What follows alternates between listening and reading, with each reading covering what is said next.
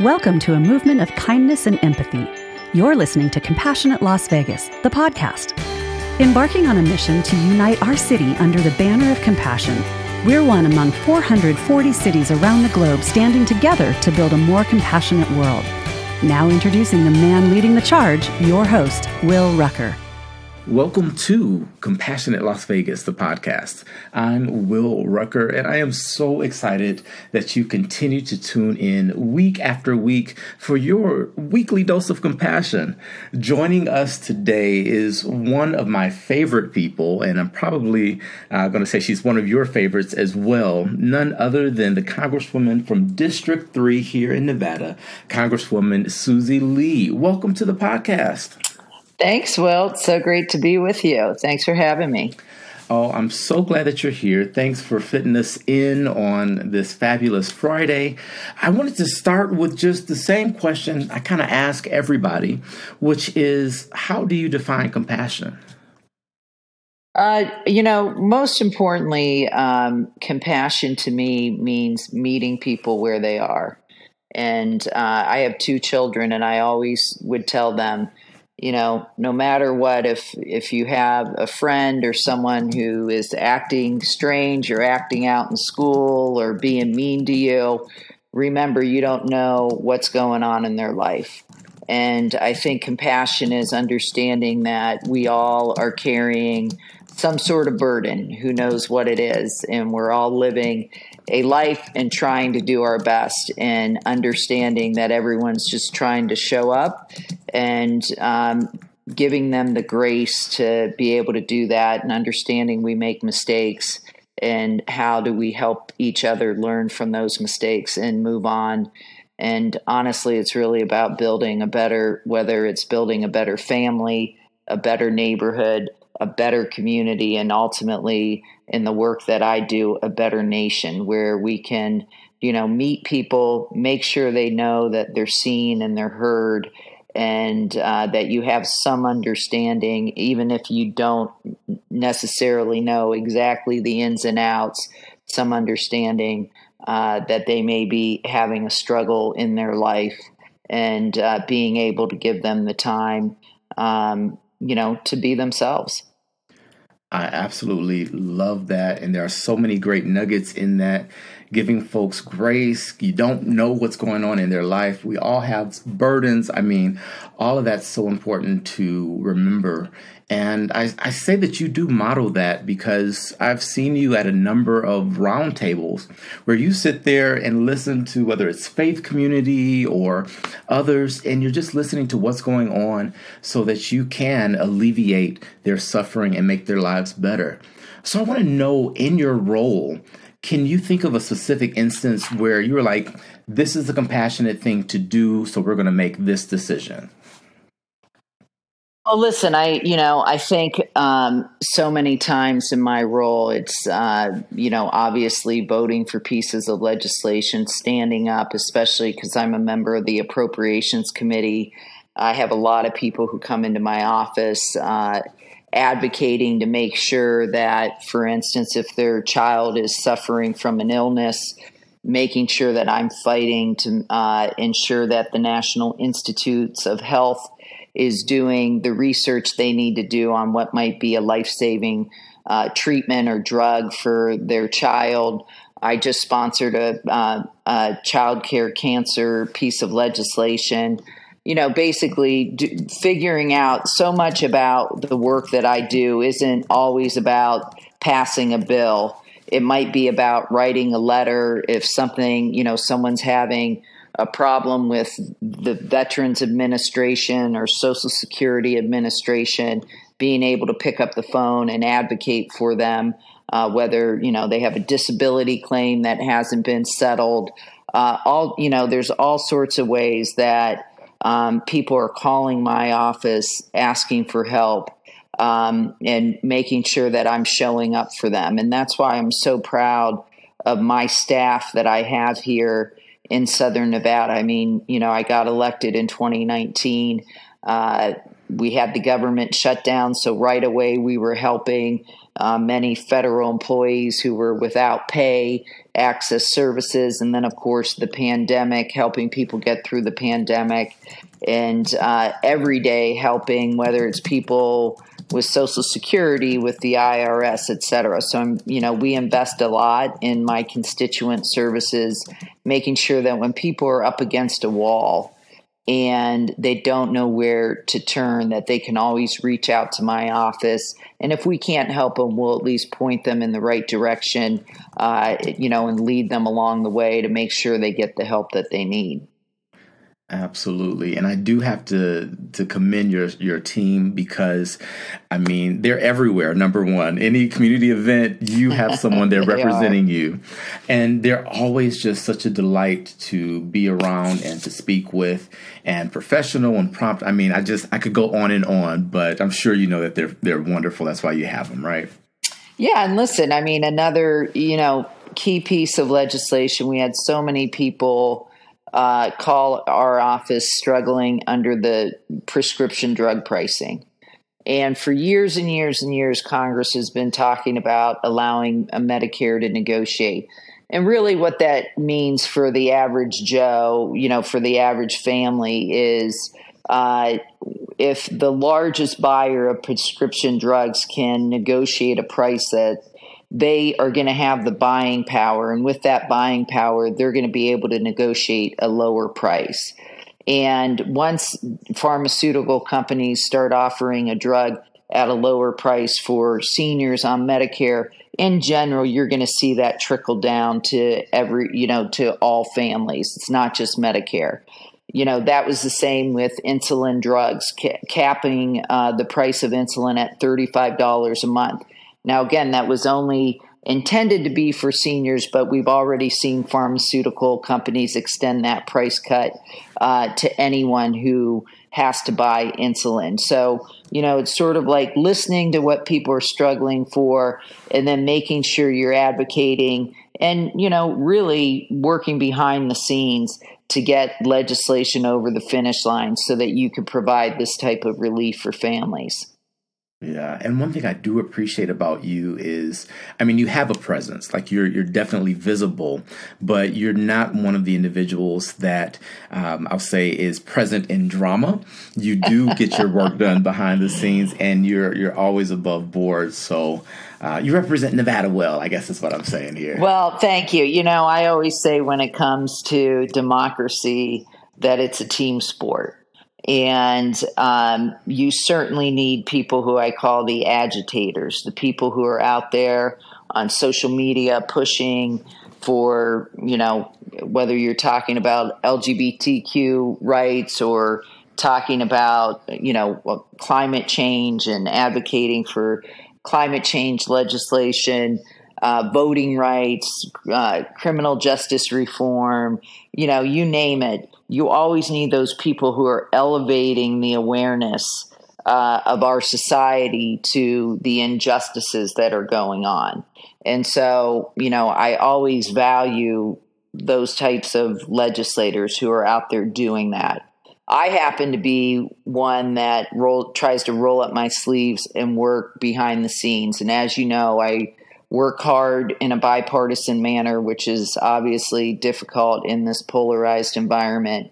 But to me, it's really about, we're not going to get anywhere if we don't find a solution that is durable, meaning that, we might be able to find a solution that you can pass if Democrats control the House and the Senate and in the presidency. But, maybe 4 years later, or 8 years later, if the tide turns, that then you're in a position where all of that great work gets wiped out. So I like to see things done in a bipartisan manner, because they're more likely to survive, I guess, and that's really what I was most proud of in this last last Congress, when we passed the bipartisan infrastructure bill and the bipartisan Chips and Science Act to bring manufacturing back to America. We even passed bipartisan gun safety legislation, which was the first time in several decades something had been done like that. So, I pride myself in being the one who's negotiating, trying to find, everyone always talks about their red line. I like to talk about where are the areas that we agree on, and then let's work from that point out and try to get to a solution. Because if you each start talking about your red line, then you're going to stand behind your red line and you're not going to get anything done. And so to me, that's really important about the type of work that I do in Washington. Yeah, and I think that that's exactly the heart of compassion, is finding those areas of commonality, because at the end of the day, we are far more alike than we are different, and we really do all want to make this place better and better for all of us. So you spend a lot of time, most of your time, working for others, taking care of others, making decisions that influence others. What are you doing to take care of yourself? Self-compassion is one of the things That's true. I believe in. So what are you doing to make sure you're all right? Well, I'm very committed to exercise and getting outside. So at least once a day, I'm doing something outdoors, either here or in Washington. I think being out in nature is very, very healing, and it's taking time for me to think and just sort of, get off my phone and get outside. I meditate as well. I think taking some time just to shut your brain down, and try to get rid of the echoes and, get rid of the chatter in your brain and just really focus on, getting centered is important as well. So, and I have two kids, my daughter, Nevada, my son, Cody. So, they're both not living in Las Vegas. They're in school now. So, taking time when I can to be with them. And I always say it's about quality over quantity, because when your kids grow up, you get less and less quantity. So you better take the quality when you can get it and enjoy those pockets of time that you have to spend with them. For sure. And I too love the outdoors. I'm not too far from Mount Charleston, and I also go down to Red Rock when I get the occasion. So I love to do those trails and just be in nature, which for me is unique because I'm from Michigan, where we have no mountains. So it's I'm really from Ohio too, so okay. same as you. Maybe that's why I love it so much, because it's so different. Yeah, definitely. But I do wonder, my work is nowhere near as impactful as yours, because you're influencing the nation, and, I just got a few folks I have to take care of. How do you disconnect from the job to truly be present when you are with your kids or when you are engaging in self-compassion? Yeah, that is a very difficult task for sure, because you're no matter, like, even when I'm out with friends, the conversation invariably ends back towards politics. It's so, it's on top of people's minds. And so my kids and I spend a lot of time skiing. We like to ski, we like to hike and mountain bike. When you're doing sports like that, you really have to focus on what you're doing. You can't really be thinking about things in the back of your mind. You got to be present and focusing on what's in front of you. And I will say it's difficult, even taking time to read a book. Sometimes I'll be reading a book and I'll catch myself thinking about, 15 things I need to be doing. I always say this job is the ultimate FOMO job, fear of missing out. Like, there's always, wherever you are, there's always 4 other places you could potentially be. And so you're always analyzing, like, am I in the right place? And for me, it's when you get there, you're with the people you're with. And be present for them, and be with them. And, I will say it's one of the most fascinating parts of this job is the exposure I've had to so many incredible people and incredible communities. I've learned so much about, even like I said, I started off this segment talking about families who are suffering illnesses. I mean, I've learned so much about rare diseases that I were rare, I never really knew about, or just learning about different communities here in Southern Nevada. To me, we are such a rich, diverse community. And it is, in my opinion, our strength in Southern Nevada. And so being able to represent such a diverse community has been really incredible for me, such a life-changing and educational experience. It's been incredible. Yeah, I can only imagine how many different things come across your desk. I'm a lifelong avid learner, and my attention span is probably that of a gnat, because I'm like, oh, I want to see this, I want to see that, I want to do this. So I know with everyone coming to your office, you get to learn a lot. I want to switch focus for just a moment here. We are celebrating Pride, LGBTQIA plus Pride here in Southern Nevada this weekend. So I want to know a couple things. One is there anyone in the LGBT community that has particularly inspired you? And two, why have you been such a strong ally, or what led you down that path to be such a great advocate for LGBT rights? Well, I have obviously so many personal friends and family members who inspire me every day. I would say in Congress, former Congressman David Cicilline, who was the chair of the Congressional Equality Caucus, or co-chair, the author of the Equality Act, and a good friend of mine. He's no longer in Congress. He is now in Rhode Island, but he has definitely been a friend and an inspiration. And to me, LGBTQ plus rights are about basic civil rights and about basic equality and basic justice. And I believe that you should be able to love who you want to love, that you should be able to live a full and complete life, and it should not be dependent on your gender identity or your sexual identity. And so to me, it's a basics rights issue.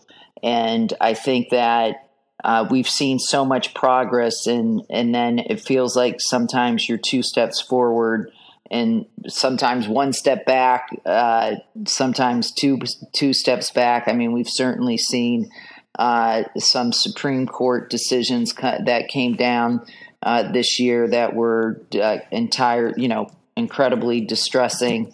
And so for me, it's just, you always have to be on your toes and always have to be pushing forward. And just like reproductive choice, I always, that is a major issue I've been a leader on. And again, it's basic rights that I believe that each human should have the potential and the ability, has the potential, but should have the ability to live a full, complete, and dignified life. And that government should not be getting in the way of that. Yeah. I would love to dive in a little more deeply, but we're coming up on the end of our time together. We just got a few minutes. So I want to ask, the LGBT issue is often polarizing. And if you're looking at religious communities, sometimes it's polarizing there, or more conservative areas. How do you navigate situations when policy and compassion might even seem to be at odds? Well, I think most important, you got to give people a chance to make their views known, right? And I feel so much about what's happened really since, honestly, social media, is that people have found it so easy to get behind a screen and to tweet out or, text out some vitriol and remain anonymous and drop their phone and walk away. And to me, that's not constructive. I think sitting down and having the conversations of, why do you feel the way you do? Have you ever thought about it this way? And I think having those conversations, one, are important for me, and two, important for people on the other side of the issue. And I think that's the most important thing I can do when it comes to debating and understanding some of these issues that are very, and honestly, I will say, especially when it comes to LGBTQ plus issues, and you've seen all of the, attacks on trans children and trans sports, and again, I think some people view this as a fear tactic. And I like to bring it back to, why do you feel this way? And then let's get to the facts, right, of how this happens, what actually exists. And so I think just having those tough conversations is really the way I most effectively deal with these divisive issues. Yeah, confronting it head on, sticking with facts, and acknowledging that people's feelings are legitimate and valid. I think all of those are great tools. Before we get to my last question, I do want to know, particularly for young people, what message of hope can you convey? Because I can tell you that the young people I speak with right now are very concerned for their future. They're concerned for the state of our democracy, really. So is there a message of hope that you can convey to them?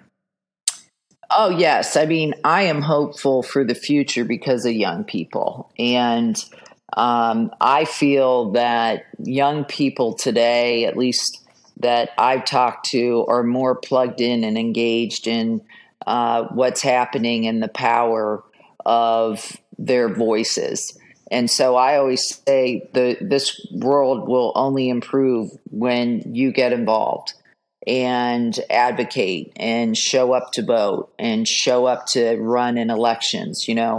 I'm thinking about just, when you think about the legislation we passed on gun safety, again, it wasn't the be all end all, but it was a piece of bipartisan gun safety legislation. And a lot of that came through the children, through the young people from Florida, from the Stonewall Douglas High School, who, you have Maxwell Frost, who is now a member of Congress, who helped create an Office of Gun Safety in the White House, which had never been done before. Those types of, again, they are steps. They're not, wiping out all the problems, but they're making progress. And so I feel very hopeful that when young people show up and get involved and understand how important their voice is as a voting bloc, as an advocacy bloc, that we're going to see a change, not just across this country, but across this world. And, when you think about climate change, that is, again, I have two, my son's 19, my daughter's 23. That is top of mind for young people. We just passed the most significant investment in climate change in history. And so that advocacy does have an impact. And so I always say, don't underestimate the power of your voice, but you got to show up, you got to vote, you got to make sure your friends vote, you got to remain educated, and you got to just keep pushing forward. And I know sometimes it's frustrating how things move so slowly, but you never know when the environment's going to be ripe for you to make that breakthrough. And that's why it's important to keep working on the issues that you're passionate about, because, there's things that are outside of our control. Like I think about, the gun safety the Safer Communities Act that we passed. This was at a time when the Roe v. Wade, the Dobbs decision came down and Roe v. Wade was overturned. And several days, I don't know if it was after or before, you had the Uvalde horrific gun, the shooting at that school down in Uvalde, Texas. And so at that moment, many of my colleagues, Republicans, who would not have moved any piece of legislation on gun safety were like, okay, we got to do something because we're on the wrong side of both of these issues when it comes to the American public.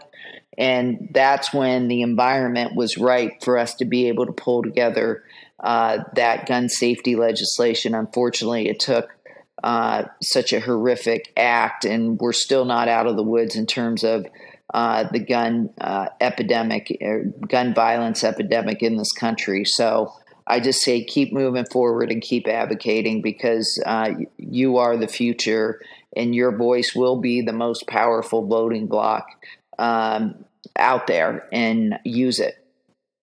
Awesome. I think that's a great place to leave it. I so appreciate you joining Compassionate Las Vegas, the podcast. Before I let you go, I've got to ask this. What's the one song you're listening to right now that keeps you moving, keeps you motivated? Oh my God. Motivate. I don't know. You're going to crack up. I have been listening to Olivia Rodrigo.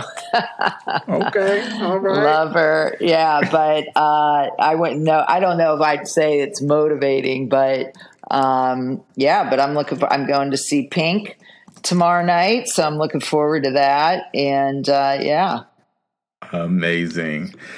Well, thank you again for joining the podcast. This has been Compassionate Las Vegas, the podcast. I'm your host, Will Rucker. And as I always remind you, you are not just a drop in the ocean. You are the entire ocean in a drop. And what you do matters. So live compassionately. We'll see you next time.